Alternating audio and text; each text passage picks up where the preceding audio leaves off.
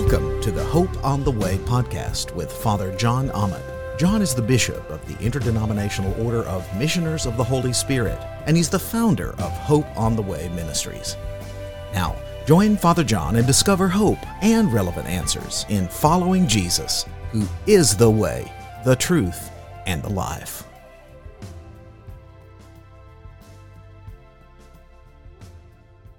Today's message is entitled, How to Prepare for Your Baptism with the Holy Spirit. Have you heard this saying, when you fail to prepare, you prepare to fail? How many of you heard that saying? Raise your hand. Most of you, all of you. See if you agree with me. Sayings like that are a bit annoying, aren't they? When the going gets tough, the tough get going. When you fail to prepare, you prepare to fail. And they're a little annoying because they're cliche, but they're even more annoying is because they're true. They're true. Speaking to our wider podcast audience, and even those of you here in this sanctuary, some of you have never received the baptism with the Holy Spirit because you've never prepared or you've never been prepared to receive it, to receive this baptism. If you look at the Gospels, if you look at the beginning of the book of Acts, you will see quite clearly that Jesus prepared his disciples to receive baptism with the Holy Spirit. Have you been prepared? Are you prepared? Are you willing? Are you eager? Are you wanting? How many of you listening to me today are making excuses for why you've never received baptism with the Holy Spirit? In fact, now more than ever in my lifetime, the church needs to be empowered with the baptism of the Holy Spirit like the early church, the Apostolic Church in Acts chapter 2. Every year we have an annual celebration of the Feast of Pentecost, when the Holy Spirit was poured out, power from on high was poured out upon the life of the church, and we celebrate that every year. And in light of that coming celebration, have you been baptized with the Holy Spirit? Have you received power from on high, as the early church did? To prepare to receive your baptism with the Holy Spirit, here's what you need to do. But before we go into that, is this something you want? How many of you really want the baptism with the Holy Spirit? How many of you really want that? You want the experience. You want the power that the Apostolic Church had beginning in Acts chapter 2. When the Holy Spirit descended as tongues of fire. If you haven't received the baptism with the Holy Spirit, please don't feel guilty. Please don't feel like you're inadequate. Please don't feel like you're a lesser Christian than those who have been baptized with the Holy Spirit. Because all that guilt, all that blame, all that shame that you may be feeling right now because you've never been baptized with the Holy Spirit, all that is from the enemy, because God wants you to receive power from on high, baptism with the Holy Spirit. And maybe the reason is that you've never received Him, the baptism with the Holy Spirit, is that you've never been prepared. Or maybe you've been filled with objectional theology. That was me. I was filled with objectional theology. Anytime someone would talk about being baptized with the Holy Spirit, I would take an icy cold bucket of theological water, and I'd throw it on any flame of the Holy Spirit that had to do with baptism with the Holy Spirit. Because I would say, I don't need baptism with the Holy Spirit because I already have the Holy Spirit. And I think I might have even been that sanctimonious too. And maybe that's you. Maybe when you read, when you hear messages, when you hear testimonies about being baptized with the Holy Spirit, you say to yourself, I don't need that because I already have the Holy Spirit. And I want to assure you something, that if you've been baptized, if you profess faith in Jesus, if you've evidenced fruits of the Holy Spirit, I assure you the Holy Spirit is with you, and I assure you that the Holy Spirit is in you. But what I'm talking about is baptism with the Holy Spirit when the Holy Spirit comes on you. That's the third prepositional filling of the Holy Spirit, within, and then power from on high. The Holy Spirit comes on you. You know, the apostles had the Holy Spirit on the day of Pentecost, didn't they? The end of John, chapter 20, verse 22, the gospel writer says that he breathed on them and said, receive the Holy Spirit. And we could listen to a lot of theology about that, but the fact is that just a few days later, they were baptized with the Holy Spirit. They already had the Holy Spirit, but they were baptized with the Holy Spirit. You know, once they were baptized in Acts chapter 2, you go on to Acts chapter 4, and they were baptized again. They were refilled. Acts 4:29. Now, Lord, the apostles pray, enable your servants to speak your word with great boldness. Stretch out your hand to heal and perform signs and wonders through the name of your holy servant Jesus. So much for those who say we shouldn't seek signs and wonders. The Apostolic Church is praying for them. Verse 31, after they prayed, right? They had the Holy Spirit with them? Yes. They had the Holy Spirit in them? Yes. After they prayed, the place where they were meeting was shaken, and they were all filled with the Holy Spirit and spoke the word of God boldly, powerfully, courageously. What you've got to do is you've got to get rid of this objectional theology that says that I already have the Holy Spirit. I don't need to be baptized with Him. Baptism with the Holy Spirit, you have to understand, is a distinct event, and it's an empowering event. Some might say that it's an expression of your baptism. Some might say that it's an expression of your born-again experience. However you want to theologize about it, this is a distinct empowering event whereby you, being part of the body of Christ, receive power for life, for witness, and ministry. And it ought to excite you. You ought to get excited about it. There's more power, more than you could ever imagine. When we read the phrase, baptism of the Holy Spirit, we have to understand that this is metaphorically describing the experience and not the theology. Do you understand that? When Jesus talks about baptism with the Holy Spirit, He's talking about an immersive experience. He's not trying to give some kind of theology about how you're baptized, what it's all about. It's an experiential encounter with the power of God through the Holy Spirit. Just like you would be immersed with water, so you have this experience where you're just doused with the Holy Spirit. The Apostolic Church was filled and refilled, immersed, soaked, inflamed, baptized, dunked, soaked, shaked and baked, cooked, fried with the Holy Spirit.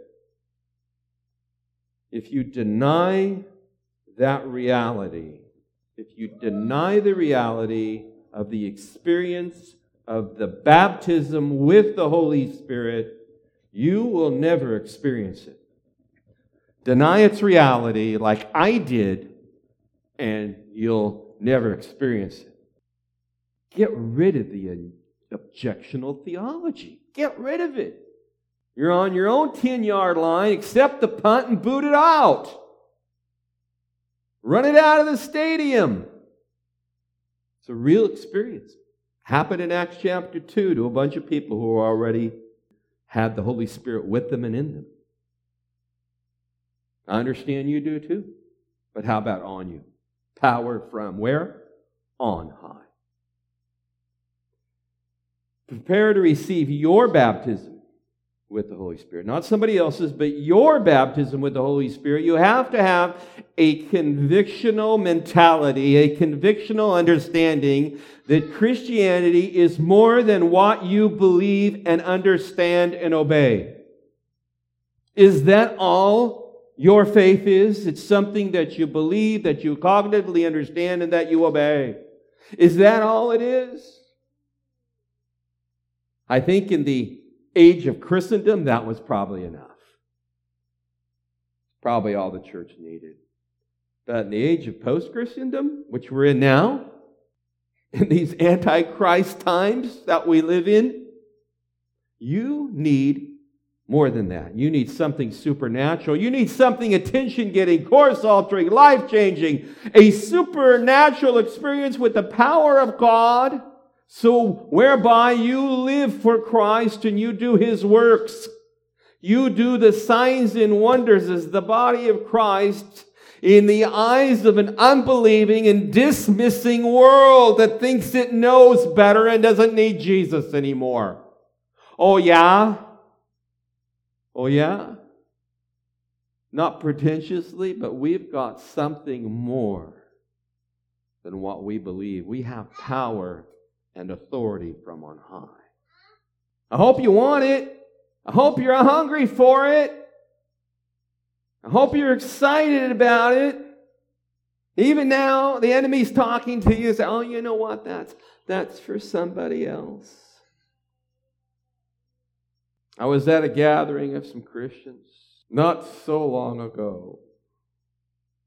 One person was baptized with the Holy Spirit. Family member of this person was baptized with the Holy Spirit. And the other family member said, you know what? This isn't for me right now. Glad my family member had this, but it's not for me right now. My time will come. If I was a betting man, and I'm not, I'll bet you this, that family member has still not been baptized with the Holy Spirit. Even now, Satan's speaking to you and saying, it's for somebody else. It's not for you. It's too weird for you right now. It's too dangerous for you right now. You see, what you've got to do to prepare for your baptism with the Holy Spirit is you've got to get rid of the fear of man. Fear of man. The fear of man says that if you are filled with the Holy Spirit and baptized with the Holy Spirit, that you will be disapproved of. For goodness sakes, even in the life of the church, people who are being filled with the Holy Spirit are being slandered. I've seen it, folks, first person. You got to get rid of fear and you got to replace it with what? What replaces fear? Faith. Yeah, faith. Where there's faith, is there fear? Not for long. Where there's perfect love and when there's perfect faith, it casts out fear. You got to get rid of this fear. You know, people I've talked to who are reluctant to desire and prepare for their baptism with the Holy Spirit. Some of them have hang-ups. Like, what if it's not real? What if it's just emotional? If you ask your father for a loaf of bread or a fish, is he going to give you a snake or a scorpion? No, Jesus said. No. If you, being evil, know how to give good gifts to your children, how much more will the Father give the Holy Spirit to those who ask Him? You got to get rid of fear, replace with faith that God, if I prepare, if my heart is right, if I'm expectant, then Lord, you're going to give me this real experience of baptism with the Holy Spirit that other people have had. And you've got to understand that it doesn't matter how spiritual you are. In fact, I think the more spiritual you are, maybe the more deterrent there is for you receiving your baptism with the Holy Spirit. The Holy Spirit is to do the work of Jesus. And if you look at the history of the churches, God will pour out His Spirit on people, and you'll go, why did He pour out His Spirit on that person? Why, Lord? Well, maybe because that person was like, yeah, I want that. Yeah, I messed up, but I want it. You see, being baptized with the Holy Spirit is not a sign of Christian maturity. I know that runs counterintuitive to some people who are listening to me like, what? Yeah, immature people can be baptized with the Holy Spirit. Doesn't mean you should stay immature. You should grow in Christ. You got to get rid of the fear and replace it with faith. And you got to stop worrying about the fear of man. Is that how are people going to perceive me if I'm baptized with the Holy Spirit? See, if I'm baptized with the Holy Spirit, people might think I'm a Pentecostal. They might think I'm a poor, dirty, ignorant Pentecostal. How many of you listening to me have that kind of theology? That kind of attitude? That you're just a bigot?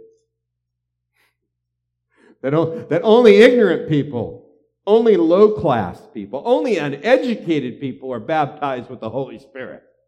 Was Paul baptized with the Holy Spirit? Yeah, he was pretty educated, pretty highborn.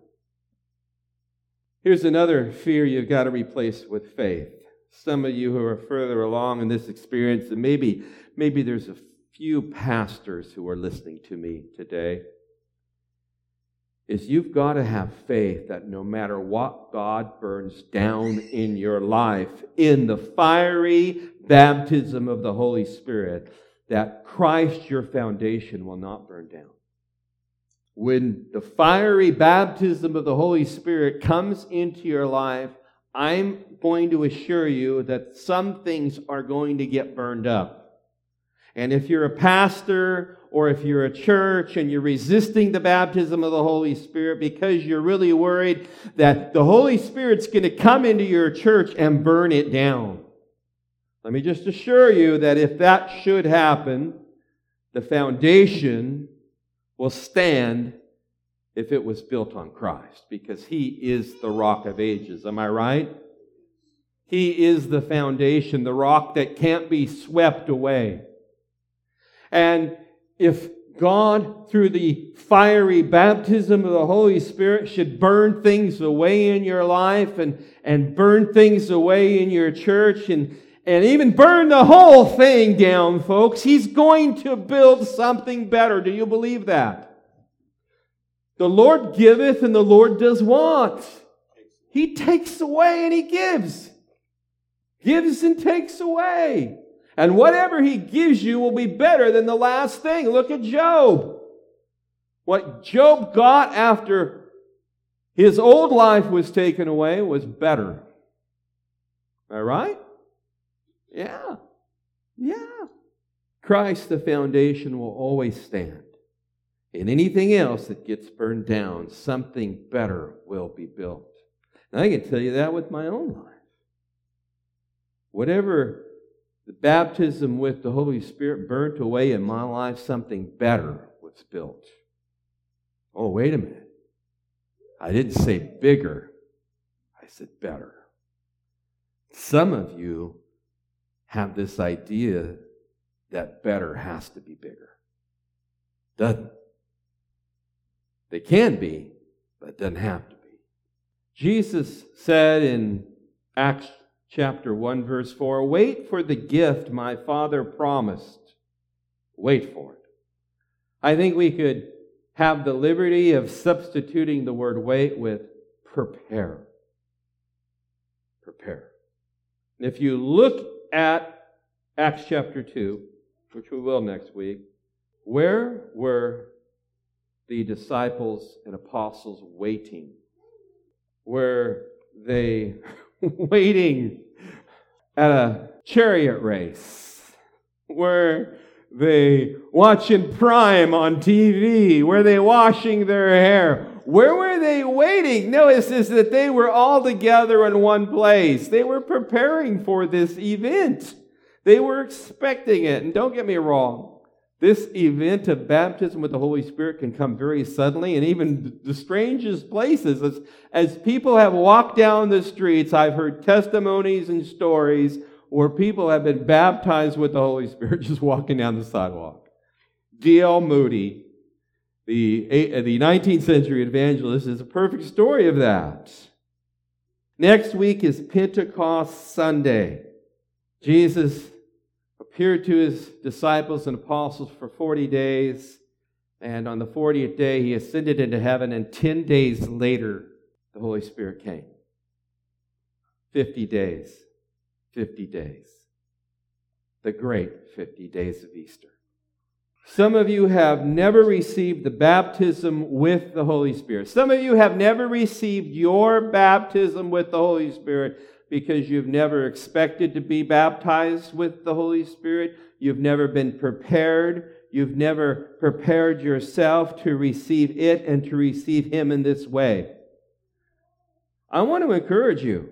That Jesus prepared His disciples to receive the baptism with the Holy Spirit. That's what He was doing with them for 40 days and 40 nights. He was preparing them. And then when He ascended into heaven, He prepared them more, told them to wait, to be expectant. Don't go anywhere. Stay where you're at. Maybe that's where some of you are. You just need to stay where you're at. Stay where you're at. Keep praying. Keep praying. Lord, I want to be baptized with your Holy Spirit. Maybe the Lord will give you more direction. Well, you need to go to this place to receive it. Sometimes obedience precedes the experience. You just get the Lord's leading, and as you go, you're baptized with the Holy Spirit. But let me ask you this. Are you prepared?